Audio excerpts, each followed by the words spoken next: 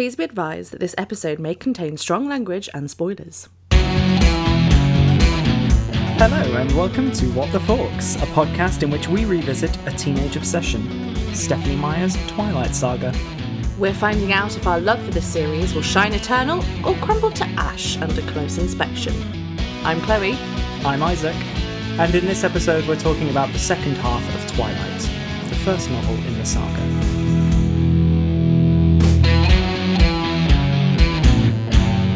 Welcome back to What the Forks. Ooh, we're back. I know, we're back. We didn't just stop and go away. How have you been? Good. Yeah? You know what I've had in my head all week? What? Do you remember the song Twilight by Cover Drive? No, how did that go? They were like a band, I want to say from Barbados, and it's like, I'm loving the twilight. I'm loving the twilight. No? You're only embarrassing yourself now. It's a good song. We'll listen to it. So it's been a really lovely weather this week, and I saw Jon Snow, the Channel 4 reporter. Right? Yeah. As opposed to the The King of the North. But no, Jon Snow, the reporter, at Park near where I work. Very sweet man. Sat cross-legged in his suit. On the grass with his suit. No blanket, no coat. Wow. It's a good job it was dry. Well, he would know. Yeah. So, the first thing we want to talk about in this episode, because last episode we talked a little bit about our memories of first reading the book. This time we've done that.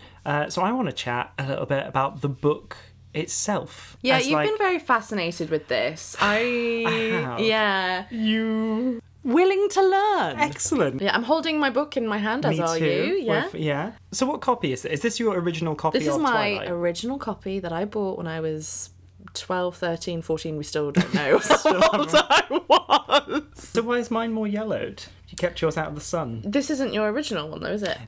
No. So but someone else has loved it more than you. No. It seemed unread. So I found it in a box of books that my parents had been storing for me at their house.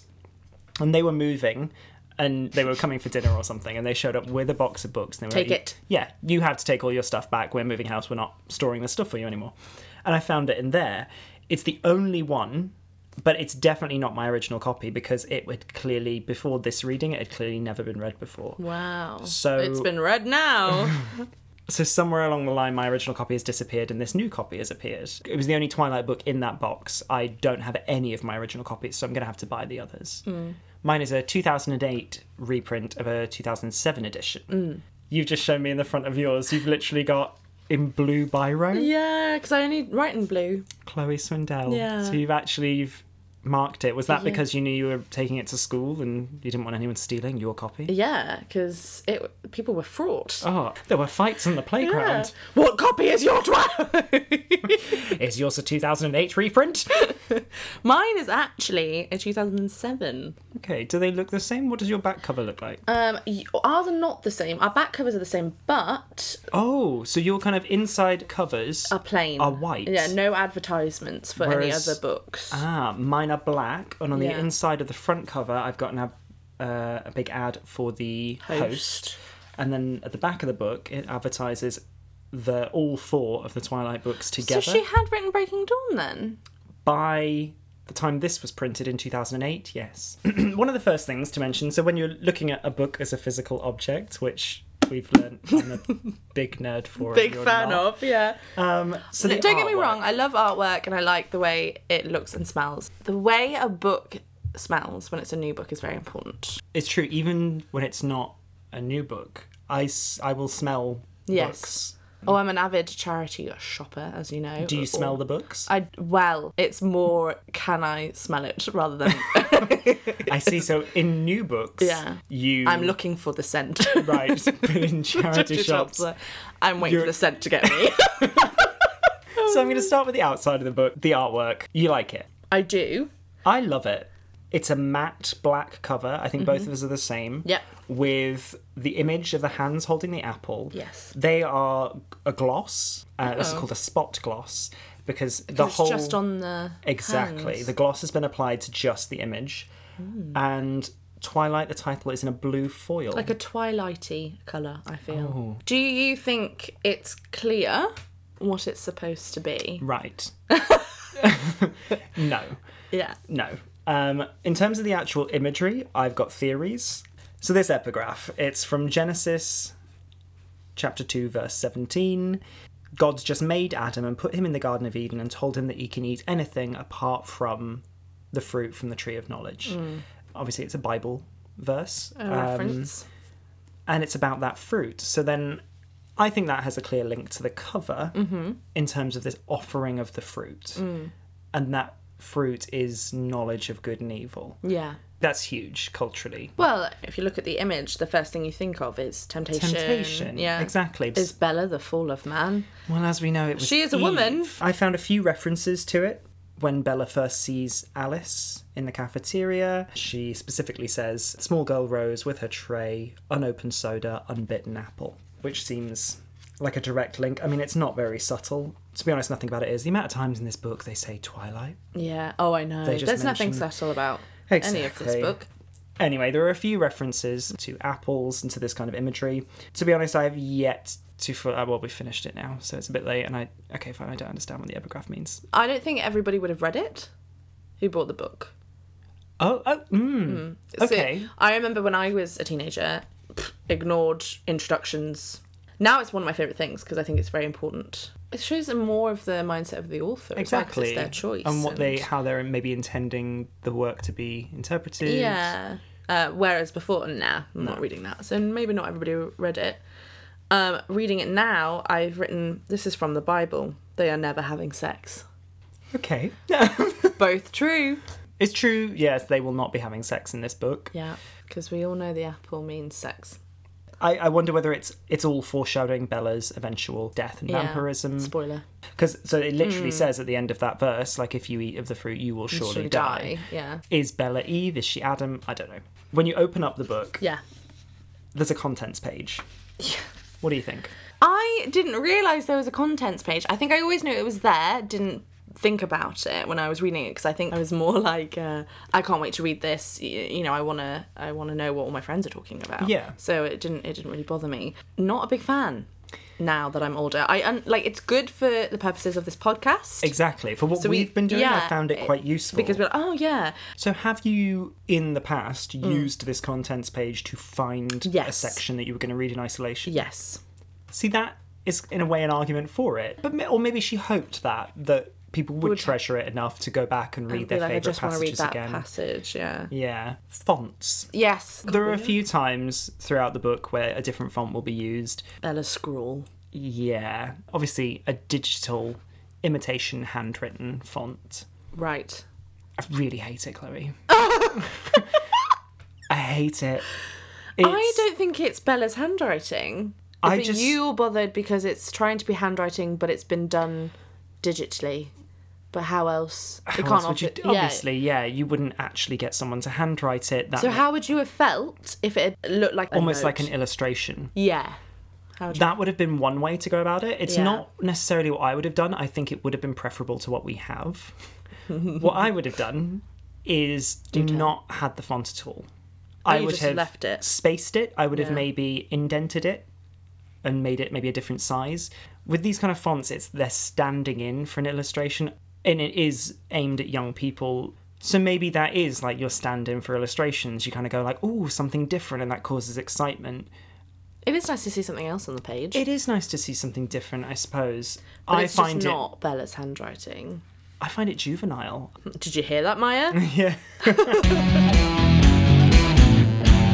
So now that Isaac has got the book out of the way... I feel better. Yeah, you feel better. I do. You seem more relaxed. I had so many feelings. Oh, we could tell. So now it's time to get back into it. Our second episode is from chapter 13 all the way to the end. Here we go. Here we go. I'm ready for your plot. Oh. So they're in the meadow, Bella and Edward. We meet them there again. Edward is sparkling, Chloe. Yeah. But seriously, why this choice? Choice? He then demonstrates his speed and strength. It's very macho. Oh. And they confess their love for each other. They also have their first kiss. On the drive back to Bella's house, Edward talks about his past. We find out that he was born in 1901 in Chicago and was turned by Carlisle when he was dying of Spanish influenza, aged 17. Carlisle chooses to only turn dying people into vampires. Oh, That's how important. nice of him. Oh, I know. He's a really, good guy. really He's a good guy. guy. They arrive at Bella's house and Edward comes with her and reveals that he's been spying on her, coming into her house and bedroom while she's asleep. And she's fine with it. She's totally fine with it. Since he first saw her at school, he's been following her and she's flattered by it. She's like, She gets more embarrassed about what she said. Yeah, literally. Her reaction is like, what have you heard while I've been sleeping? No. Why have you been Why here? have you been there? Wrong question, How did you Bella. get in? I mean, I know he's a vampire, but like... Just because you can doesn't mean you should. Yeah. It's not appropriate. It's not right. They have a little sleepover and Bella asks if... They have their first sleepover their where first she is sleepover. conscious and she is aware. Bella asks if vampires have sex. They do. She asks Edward if they will have sex, and he says no, because if he got lost in the moment, he might, and I quote, crush her skull by mistake. Don't you hate it when I you're in the know. throes of passion And you crush their skull. So many good men gone. Edward asks Bella if she's a virgin, and she is. And He Edward... already knew that. Yeah. Edward seems to imply that he is, but it's not very clear. The next morning, they go to Edward's house for the first time. Edward tells Bella more about Carlisle. We find out that Carlisle was born in London in the 1640s and he was raised by a single father who was an Anglican preacher / witch, werewolf and vampire hunter. At 23, Carlisle was bitten by a vampire that he'd cornered, and knowing that his dad would kill him, he hid in a pile of mouldy potatoes for 3 days. Yeah. As you do. When Carlisle leaves his pile of potatoes, he tries to kill himself in lots of different ways, but he doesn't manage it until a herd of deer passes and he pounced, and that's how he realised that he could live and be a vampire without harming humans. He swims to France and continues on through Europe, through the universities, until he finds his calling as a doctor. Edward drives Bella home, and Charlie's still out, but Billy and Jacob Black are there. Billy has come to warn Charlie about Edward being a vampire. Bella and Billy have a bit of a standoff out of earshot of Jacob. She is so rude to Billy. She's pretty rude. Yeah. But she manages to convince Billy not to tell Charlie that Edward's a vampire. And then Billy and Jacob leave. Charlie gets home, Bella tells Charlie that Edward's her boyfriend, and then Edward picks her up to go to the baseball game. There's some really nice patriarchal bullshit that happens there, but I can't go into that. We've got no time for that. No time for the patriarchy today. Then the Cullens play baseball. Bella sits with Esme, who referees. The game halts suddenly when Alice has a vision of other vampires approaching. They aren't veggie. The nomadic vampires, as they're Oh, called. that's Yeah. good. That was a good choice. Good choice, Stephanie. Well done, Yeah. Stephanie. 3 nomadic vampires arrive in the clearing. Laurent, Victoria and James. Things get tense when they notice Bella. James takes a clear interest in her. And the fact that the Cullens want to protect her, she seems like the special prize, so that makes him all the more passionate to find her and kill her. So, the Cullens amongst them agree that Jasper and Alice are going to take Bella to Phoenix, while the other Cullens stay in Forks to protect Charlie / chase James off. So Bella, she makes a big show of screaming at Charlie so that he will know that she's not been kidnapped and she's definitely choosing to leave to try and save him. And then Jasper, Alice and Bella drive to Arizona. In a hotel room in Phoenix, Jasper and Alice stand guard over Bella. Then Alice has a vision of Bella's childhood ballet studio and a TV with a VCR. James is coming to Phoenix. So Bella uses Alice's phone to leave a voicemail for her mum in case she's in danger. Then Alice has another vision, this time of Bella's mum's house. Carlisle, Edward and Emmett make their way to Phoenix to protect Bella. And then Alice's phone rings again and she hears Renee's voice, Bella's mum, asking for Bella. When she passes the phone over to Bella, James is on the phone. He tells Bella to escape from Alice and Jasper and come to meet him, or he's going to hunt and kill her mum, basically. At the ballet studio, James is waiting for Bella, and she discovers that he doesn't have her mother. He's just got a videotape of her mum calling her name. It's like an old home video. Yeah. That's kind of clever. I mean, yeah, it's a bit of a twist. It's just the most exciting stuff that's happened in this book so far. She gets there very quickly, and even James says, he's like, oh, Yeah. you got here quite fast, so Like- now I'm just going to have to torture you a little bit before I kill you. She literally had these vampire bodyguards who are so powerful. Yeah. And Bella then tries to run from James, but he breaks her leg and throws her across the room into a mirrored hall. Said so casually. Just saying what it is. Yeah. You know what I mean? Look, I'm just saying, at least he's honest about the way he tries to control her physically and manipulate her. Well, yeah, at least he does it. Yeah. And suddenly we wake up and we wake She's fine. up. Well, she's not yet, but nearly. Yeah. Well, she's not dead. Bear with me. She's about to be okay. So Carlisle, Edward and Emma have arrived just in time to save her. James is killed, but he's bitten Bella's hand and she can feel the venom beginning to spread. Then Edward sucks the venom out of the wound. Why are you giggling, Chloe? That's what he does. He sucks the venom from the wound. Next chapter. She wakes up in hospital several days later and everything's pretty much sorted. She's just got a few broken bones. She's like seriously injured, but could be a lot worse. Then Bella starts to challenge Edward about why he didn't just allow her to become a vampire. True. Yeah, it's a fair point. We all want this to happen. It's literally the whole point of the Yeah. series. Like, again, spoiler alert. Yeah. But this is the main thing. Yeah. When is she going to be a vampire? But he says he refuses to damn her to an eternity of night, and that's the end of it. But Bella says she won't give up and is determined to become a vampire, so Edward has the nurse administer more painkillers to make Bella sleep. Women, am I right? Yeah. Can I get more morphine for this one? Oh no. Then we got an epilogue, which, to be honest, might as well have been a chapter. Like, why wasn't it? Yeah, I'm not too sure about that. I don't know if she knows what an epilogue is supposed to be. But back in Forks, Edward takes Bella to the prom. Jacob shows up, and he's got a message from Billy, and he's asking her again to break up with Edward, and he warns her we'll be watching. But I just do want to say, like, Jacob is embarrassed to be delivering that message. I actually really like Jacob in this book. In this book, I really do. He doesn't get a lot. He's really just kind of like, he doesn't believe his dad's folklore, exactly. but he's doing it because he loves his dad, but then also he's being paid for it. Yeah, and he fancies Bella, doesn't he? Yeah, but he's still trying to control a woman's choice. Yeah. Yeah. Anyway, Bella and Edward go off alone and argue a bit more about becoming a vampire. Neither one manages to convince the other of their argument at the end. So now that we've got the plot out of the way, Thank God. let's discuss the topics that came about when we read the second part of Twilight. So for me, my first topic is sex. Or lack thereof. Oh. Yeah.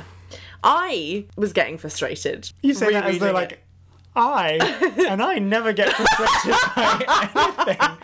I mean, sexually frustrated, rereading, and I'm in my mid-20s now, and I was still like, fuck her, please. The poor girl just needs a good lay. Oh. He has erectile dysfunction, by the way. Can you provide textual evidence for that? Oh, okay. So their first kiss, okay, they're kissing. I didn't even think a tongue is involved. And he flies off of her in the meadow into, like, I don't know, a tree. And he's like, give me a minute. Right, you said erectile dysfunction. I think you mean... Oh, I don't mean that. I mean premature ejaculation. Yeah. Sorry. Premature ejaculation. Almost the opposite. The opposite. I'm so sorry. He comes too quickly. To be clear. Yeah. Okay.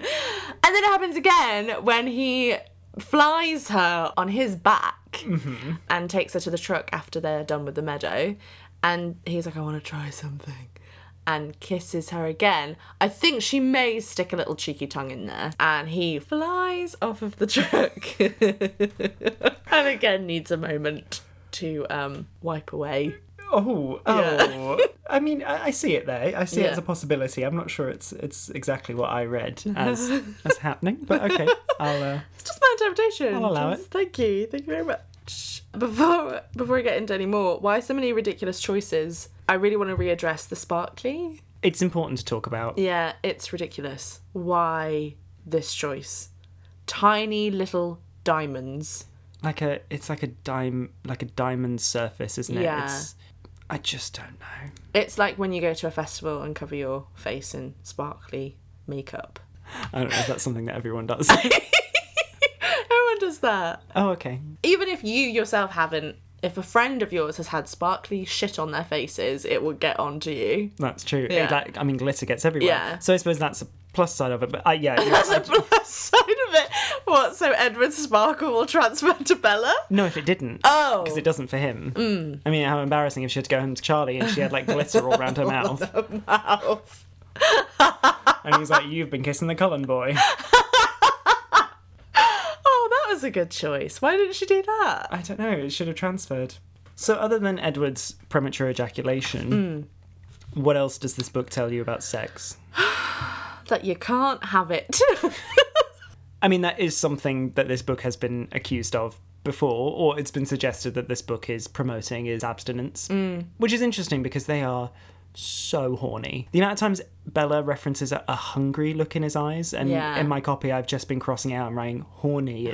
He's horny. Like, I got so frustrated that I kind of actually was like, no, I don't want you to fuck her, I want you to eat her, devour her, like kill her. Please put her out.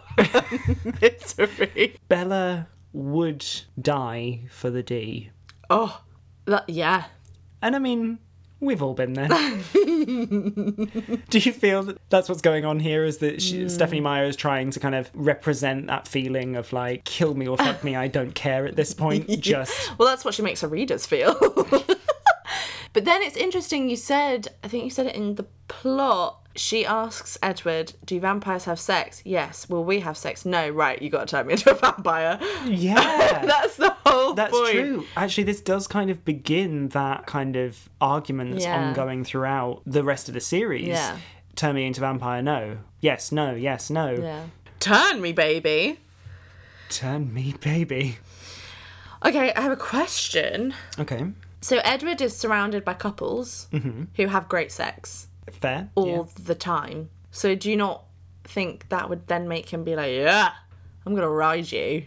But remember the skull crushing? Yeah, but he needs to get over that. It's true. Like, it's true. It's not a good excuse. No, it's not. Because you should just learn to not crush your lover's skulls. Yeah, why are you touching my skull? No, I don't know what kind of sex you're having, but when it's good, a skull gets crushed. Don't be touching my head. That should have been Bella's answer. So basically, there's just a lot of lack of sex. I don't want to preempt the burning question. Do vampires masturbate? He's surrounded by couples constantly, immortal, beautiful couples. Yeah. Like, is he just in his bedroom without a bed and all the CDs are gonna wanking be- off. Yeah. I don't think so, because I think he likes to suffer. Oh my god, he loves to suffer. Oh my god, yes. So he'd be like, I'm not even going to masturbate. So my next topic Next topic. is Carlisle and consent. Ooh. Yeah. I think something that we both agree on is that religion is a heavy undertone in her books. I kind of think Carlisle is God for these vampires. He is the creator. He makes Edward in his own vision, like God did with Adam. And also there's these ideas of like, he's held up as being just super good. He's like the goodest good. Yeah, there's no doubt about his intentions. He is a good man. Yeah, which actually, when you look at it, He's really not. I have so many doubts about his intentions. I have such doubts. Towards the end of this book, they start talking in more detail about the pain of transformation, how awful it is. Alice, when she's describing it to Bella, says that like the vampire's venom incapacitates the human victim so that they can't move. She says that like the human transforming into the vampire would constantly be wishing for death, and that's the kind of tragedy with that, is that you're kind of in such pain you would give anything to die, but you're now never going to die. And I just kept thinking every time I was reading this, I was like, Carlisle has inflicted that on everyone that he now calls family. Yeah. And he's taken away, it's a tricky one, but like their right to die. Yes, They're this is the now- whole problem. He doesn't ask them. Yeah, well, yeah. And I know they're close to death. Oh, but I was doing a good thing. No, Edward had no choice in this. He's just dying, and Carlisle's like, well, I'm lonely, so you look like you'd be a good companion. A good surrogate son. Yeah. So there's the issue of Esme. Yes. She had chosen to commit suicide after she lost her baby. Now this is a really tricky one. And without getting too heavy, because obviously suicide, not a good thing. No. But she lost her choice. Yeah. There's something, no consent. Yeah. And it's painted as noble. Yeah. It's like it's written to be that Carlisle is this noble guy. Saved her. Exactly, it's saving. But then Edward doesn't see it that way. Edward sees it as damnation. Yeah. He says that. That's one of my big questions. Would Edward have preferred to die? Because if he thinks that he drones on and on. But then, really, if you gave him the choice, I don't think he would. Is Carlisle saving them, I suppose, is the question? Or is he actually just taking away someone's ability to age and die? Yeah, and have a choice. Or to die when the time was right? Yeah. He's messing around with fate. Yeah. It's playing God. Yeah. And then Rosalie made purely because Edward was lonely. This is so interesting. And So sad. And you know Rosalie doesn't like the fact that she's a vampire. She doesn't like the fact that she didn't have a choice.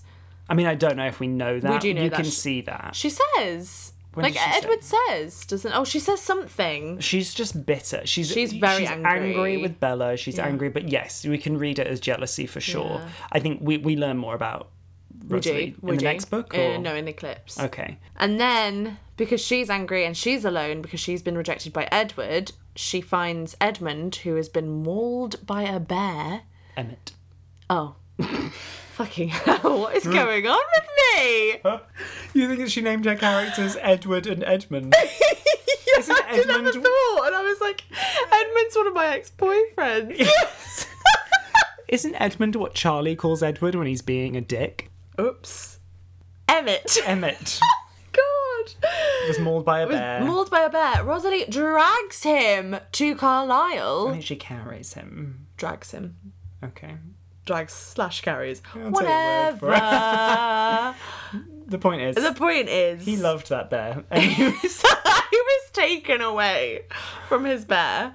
And Carlisle had to be the one to change him. Almighty creator. I mean, so he's literally made all of them. Yeah, apart from obviously Alice and Jasper. Oh god, yeah, of course Yeah. then. Yeah, then the only... Actually, yeah, Carlisle's had nothing to do with them. Yeah. They're fine. They're all right. Yeah, but, I mean, their stories are sad. They didn't have a choice either. Obviously, as a vampire, it seems like no one has a choice. No, it doesn't seem like anyone really chooses to be a vampire, which is No. why it's particularly weird that Bella's like, pick me, but Yeah. it's because she's been hypnotised by the D. I really enjoy Carlisle's history. It's as interesting. as a Interesting that he story. was a pastor's son and, you know, having to prove himself. He's English. What do you make of that? Well, he obviously doesn't have an accent, does he? Does he not? I feel like he doesn't. I feel like Bella would say something. Yeah. Or like Charlie would have said. Yeah. Oh, the English doctor. Yeah.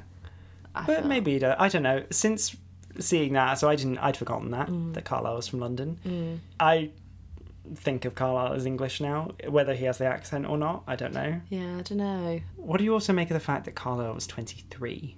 Oh, I forgot about that. Yeah. Carlisle, this like world-class surgeon, Yeah. really young Yeah. looking. Yeah. And again, like, no one questions this. No. They're like, oh, it's a bit odd, but... It's a bit odd, yeah. Yeah, small It's a town. Young couple Yeah. adopt all these teenagers. 23. And then having all these adopted kids. Very odd. The social services would have... Well, I mean, 23, it's old enough to I suppose. do anything. As But then well. also, he wouldn't be 23. Like, they're No. probably getting away with saying they're 30. Yeah. So what happens when you hunt vampires to prove to your father you're worthy of his love? You die. Or at Okay. least get bitten. So that's the moral of the That's story the for moral all of us. Carlisle's story. Okay. But Carlisle doesn't succumb to his new temptations because he hides, like you said, in a pack of potatoes. Not even in a pack, a pile. A pile of pile of- mouldy...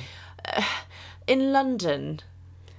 You'd think people would have gone looking for the preacher's missing Yeah. son. But didn't they all die? Oh no, they all ran away because he was the first, wasn't he? Yeah. I don't know. That doesn't make any sense. So he stays in the pile of potatoes for 3 days. I know. Ridiculous. I live in London. We're in London right now, and, Yeah. and I've never seen a pile of potatoes in the street. I mean, this was the 1640s. Yeah, but come on. And then after that, so off he goes to swim the channel. Yeah. And Bella's like, he swam to Random. France? Yeah. And Edward says, everybody swims the channel. Or like, I can't People- remember what he says. yeah. People swim the channel all the time, Bella. Yeah. And we can confirm as Brits that... Yeah, we do that all the time. every summer. Yeah. I mean, this is where we've shot ourselves in the foot with Brexit, because now we can only swim half the channel. I'll have to turn around. As soon as the borders go up, there's going to be one of those like lines of, you know, those chains of floats Yeah, that you the get in the boys. swimming pool to divide Yeah. lanes. You'll Yeah. just get whack into that. They're like, sorry. I've got to go back. Yeah. Carlisle must have been swimming with a massive wooden cross from his father's church. Because it's in his house. Because it's in his house. Because when Bella and Edward are walking around the house, and Bella's like, and Edward's like, it's a bit of a joke. A massive wooden cross from Carlisle's father's church. It's literally the one that like was built with his hands or something. Yeah. I just love the the imagery of Carlisle swimming with this cross. On his back. In the like, channel. Literally like Jesus having to carry his cross to his crucifixion. Yeah. It's just too much. It's to the point of camp. Like, it's just over the top. Oh, Carlisle. I want to hear more about Edmund. He sounds like an interesting guy. Yeah. I didn't make a lot of notes for this half. I got quite taken away by the drama. Oh. It got quite exciting. There was a thriller happening. So, what I kind of want to talk about now, Stephenie Meyer's take on popular mythology. Mm-hmm. Particularly, obviously, vampires, but also a couple of others that are mentioned here. I'm a nerd when it comes to these kind of magical beings. So I have a lot of feelings and thoughts about this, much like I did about book design. My main thing about Stephenie Meyer's vampires, I don't love them.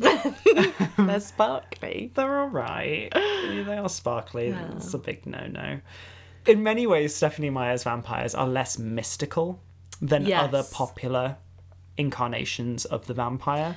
She kind of shows her vampires as kind of like a biological advancement of humans, and in a lot of ways... Oh, interesting. Yeah, I think they're a lot more like X-Men, more like mutants in the Marvel universe, rather than the result of like demonic possession or a magical curse. That kind of leads me to think of these vampires and these kind of supernatural elements as being more sci-fi than fantasy. This book is billed as a fantasy romance, a young adult fantasy romance, but actually I'm going to argue it's more sci-fi. In chapter 14, Bella asks Edward where vampires come from, and he replies, couldn't we have evolved in the same way as other species, predator or prey? Or is it so hard to believe that the same force that created the delicate angelfish with the shark, the baby seal and the killer whale could create both our kinds together? There's a little bit in there where So basically he doesn't know. So he doesn't know which way round. I skipped out a little bit there, but what he says in the little gap I left was that he says that first part where he's like, if you believe we all evolved, and he says, though I find that hard to believe myself. No, okay, here we go. Stephenie Meyer's views on evolution. Or at least Edward's, he's a creationist. So we have left room for creationists and scientists and rational thinkers in this. But it seems that Meyer thinks of vampires as the natural predator of humans rather than supernatural or, importantly, unholy. Right. So Edward's argument there is whether you believe God made us or whether you believe we evolved, either way, doesn't it make sense that vampires happen the same way? That's very different to most folklore and popular mythology about vampires, which is leading me down the X-Men kind of route. A few key things about vampires here. So the sunlight. Yeah. So they sparkle. They sparkle. We've touched on this already quite a bit. It's dumb. It just doesn't... I don't like it. There's literally no reason for it either. So not all vampires in like pop culture are killed by sunlight, like fair. So in some vampire stories, they're just sensitive to sunlight or weakened by it. In Dracula, he can go out in the day. Being Human, American Horror Story, in Abraham Lincoln Vampire Hunter, these are all examples of where the vampires are maybe sensitive to light, but they can go out and about. But in most incarnations of vampires, Buffy, Daybreakers, Let the Right One In, it's fatal. You don't go out in sunlight if you are a vampire. The fact that in direct sunlight, basically they're not affected at all. They glitter, but there's no effect on them or their abilities. It's just a bit shit. It makes them seriously OP. For the gamers out there, which I'm not. I am not. Overpowered. Yeah. It's just like you can't kill them. Like they have no weaknesses, basically. They have these superpowers. So Count Dracula, in Bram Stoker's Dracula, he has many powers. It's telepathy, hypnotism, he can summon and control animals, he shapeshifts, controls the weather, he can fly, he casts illusions, all kinds of things like this.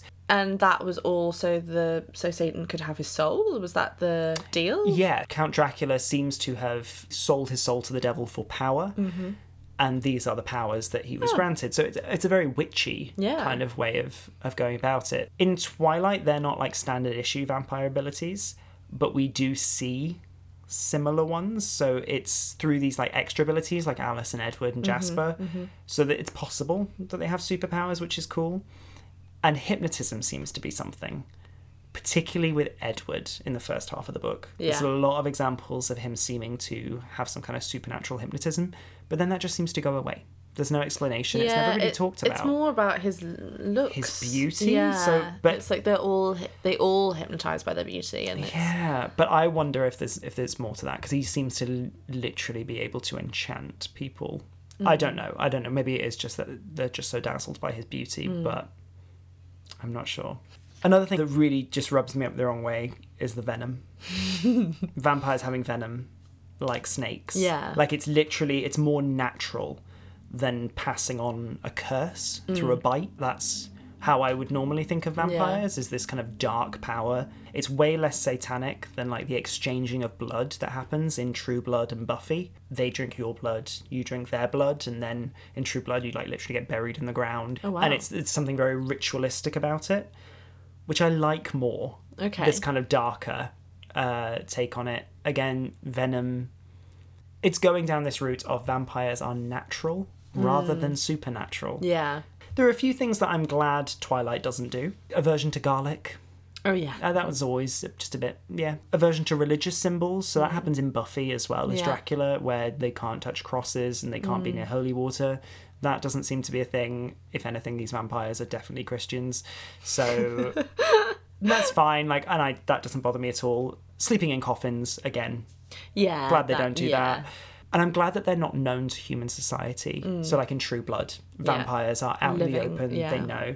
I'm quite glad about that. I think that makes for more mystery. But some things I really wish Twilight did do is fangs. Really? Yeah. I wish they had fangs, either retractable or permanent. Even if it was mentioned that they had sharper teeth. That to me is just the image of a vampire. Yeah. Needing an invitation before coming in. I really like that. I really like that as a piece of vampire mythology. I really like that as well. Buffy is an example of somewhere that uses that really well for plot. And they need more weaknesses. I just think a classic stake through the heart is really cool. Yeah. And none of this occurred to me on my first read. Like when I was younger. No, because I remember when we first read it, it was all very novel and... Yeah. Oh my goodness, this is very exciting. It's a new take on vampires. Actually, it's really wanky. Yeah, I don't like it. Quick mention of werewolves. They're not really talked about much. Nope. Jacob mentions them as his ancestors and the natural enemies of the Cold Ones. And Carlisle's father hunted werewolves in London in the 1640s. We know that. Cool. Other than that, don't really get mentioned. Yeah. Witches and witchcraft. So they're not really mentioned, but I have theories. So Carlisle's father also hunted witches in London in the 1640s. The fact that witches are listed in that section alongside werewolves and vampires, and they're not just dismissed as a myth, seems to suggest that they could exist. Yeah. It's not like Edward goes, oh, he hunted werewolves and vampires and witches, though we all know they're not real. If we know that werewolves and vampires are real, and they're listed there without being dismissed... But I don't think Bella does know. She might not know yet that werewolves exist, that's true. Yeah. But Edward does. Yeah. So, and it's him speaking. I don't know. But she doesn't react because she's numb as fuck, but... She's so numb. But I think it's perfectly possible that witches exist in this world. What do we think about the possibility that Alice is or was a witch? Interesting. James says 100 years earlier she would have been burned at the stake for her visions, but it was the 1920s. So that's kind of a hint there at the idea that maybe Alice had some greater power and that she was mistaken for being mad when she wasn't. And if Alice is a witch, potentially, what about Edward and Jasper? We could, on the one hand, go with the sci-fi and assume that these are just evolutionary advantages that show up in some humans, like the X-Men, and then strengthen in vampires, which you can kind of back up by saying, this isn't witchcraft, because in many representations of witchcraft in mythology and culture, it usually requires some kind of study or practice or work, as well as a connection to a higher power, so either the Wiccan god and goddess, or Egyptian deities, or Satan. The idea that anyone could become a witch, they either just need to sell their soul or work really hard at it. Whichever gets you there quicker. But there are other stories where some people are just born magic. So like in Harry Potter or Sabrina, Charmed, witches are born and not made. If they are witches, I think the most similar comparison I've found is American Horror Story Coven, where each of them have a specific gift or ability, but through studying the craft, they can learn more. Right. So I think it's possible that Jasper, Alice, and Edward are born witches, and had they chosen to study witchcraft. Interesting theory. What do you think? Or are these just random genetic flukes? It's quite nice. Like, that would have given, like, such a better plot. I know. A better storyline of them, like, trying to learn their abilities. The only thing is, it's just so unfair on the other vampires. Yeah. Well, this is the other thing. Like, why are some special? It seems odd. Yeah. Because some literally... I mean, they're not that hard done by, they still get to be vampires, but... but yeah, they don't have anything like that. So it does seem to be... I think it makes sense there's something at play. I definitely don't think Stephenie Meyer intended them to be witches. Absolutely not. Absolutely not. I think that whether consciously or not, you're right, Meyer's religious background definitely influenced the makeup of the Twilight world. We've talked about this. And I think it could explain the lean towards sci-fi and a lean away from the occult. But you can still read mysticism and magic in the text. As we said last episode, we're not bound by her authorial intent. No. We can find what we want as readers. Just to finish off, I have a couple of questions about our vampire hero, Edward. How do we feel about his age?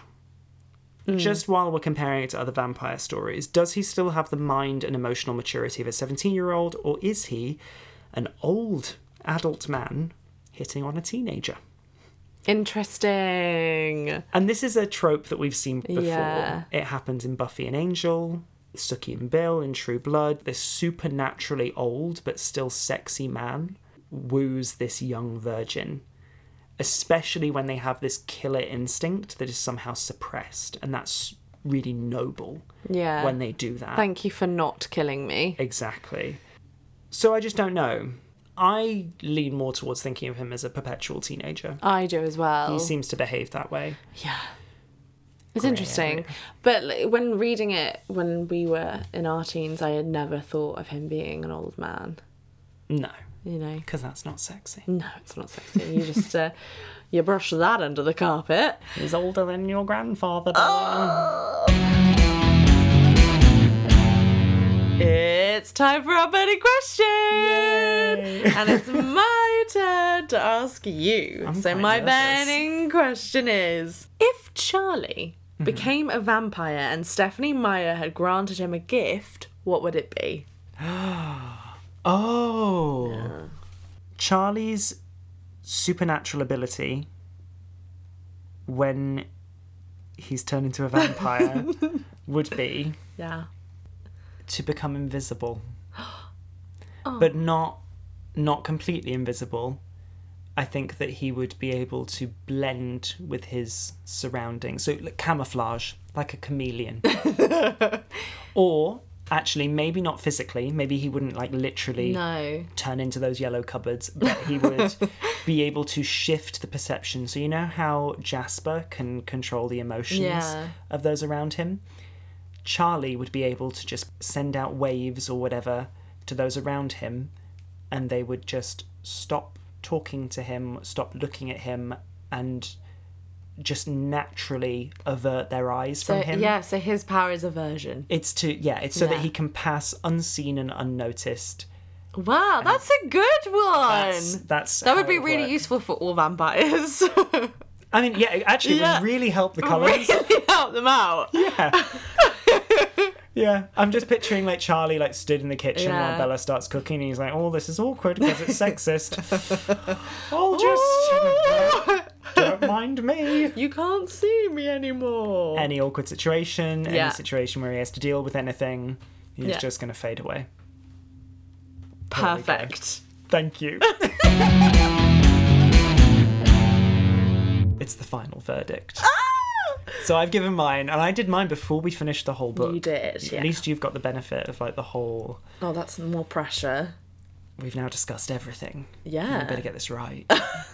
What is it? This is the final verdict of the novel Twilight. Yeah. My For final. Chloe. Yeah, I was going to say it. So, Chloe, are you a fan of this book today? It's my favourite work of fiction.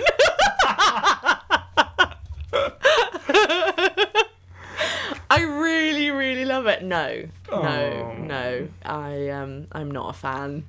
It has a lot to answer for, I feel, this God. book.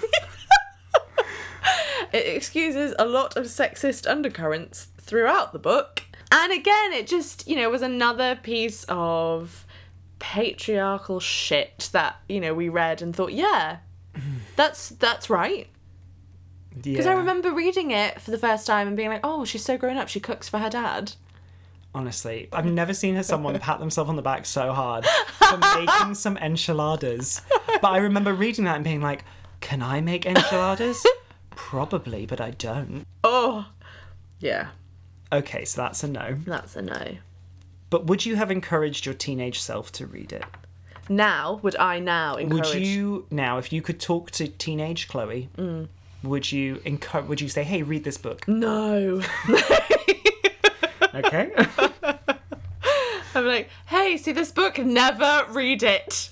How different would your life be? So different. That's why I said this book has a lot to answer for. Yeah, but what it just reiterated the fact that I was like, yes, I desperately need this passionate, toxic relationship in my life. Are you talking about me? No! Oh, okay. With men. I mean, I agree. With I said the same relationships thing. with men, yeah. It's just Okay. like, oh, I need this. I need a man to hate me but love me. Not want to be with me but needs to be with me every single second. There's honestly just no winning. No, there's no winning. Okay, so what has this book taught you? Oh. Now, reading it, it's taught me that's not real. Like, that relationship that, it apparently is so sought after. It's not what you should desire or go out for. Is that what this book has taught you? Is that what life has taught you and this book taught you the opposite? Well, I'm saying reading it now. Oh. Whereas reading it then, I was like, I want this relationship. We all did. Yeah, so badly. it was so desirable. I was like, yeah, I want to passionately not have sex with my boyfriend. I can't wait to dry hump. I can't wait for him to push me and crush my skull. I was about to say soul. Oh, that too. Yeah. I can't wait to kiss a man for 3 seconds and have him recoil so hard. Have to apologise for everything I do and say.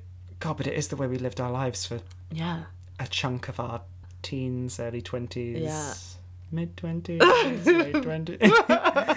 I joke, we're very happy. We can't end it on that. We are very happy. Yeah. I am very happy. It's just not because of this book. It's no thanks to this book. Thank you for joining us for the second part of our discussion of the novel Twilight. We'll be back in a couple of weeks to dissect its sequel, New Moon. But in the meantime, you can join the chat by finding us on Twitter at ForksCast. And remember to rate, review and subscribe to What the Forks wherever you get your podcasts. Until next time, look after yourselves. And remember, the only boy who could ever bite me was the son of a preacher man.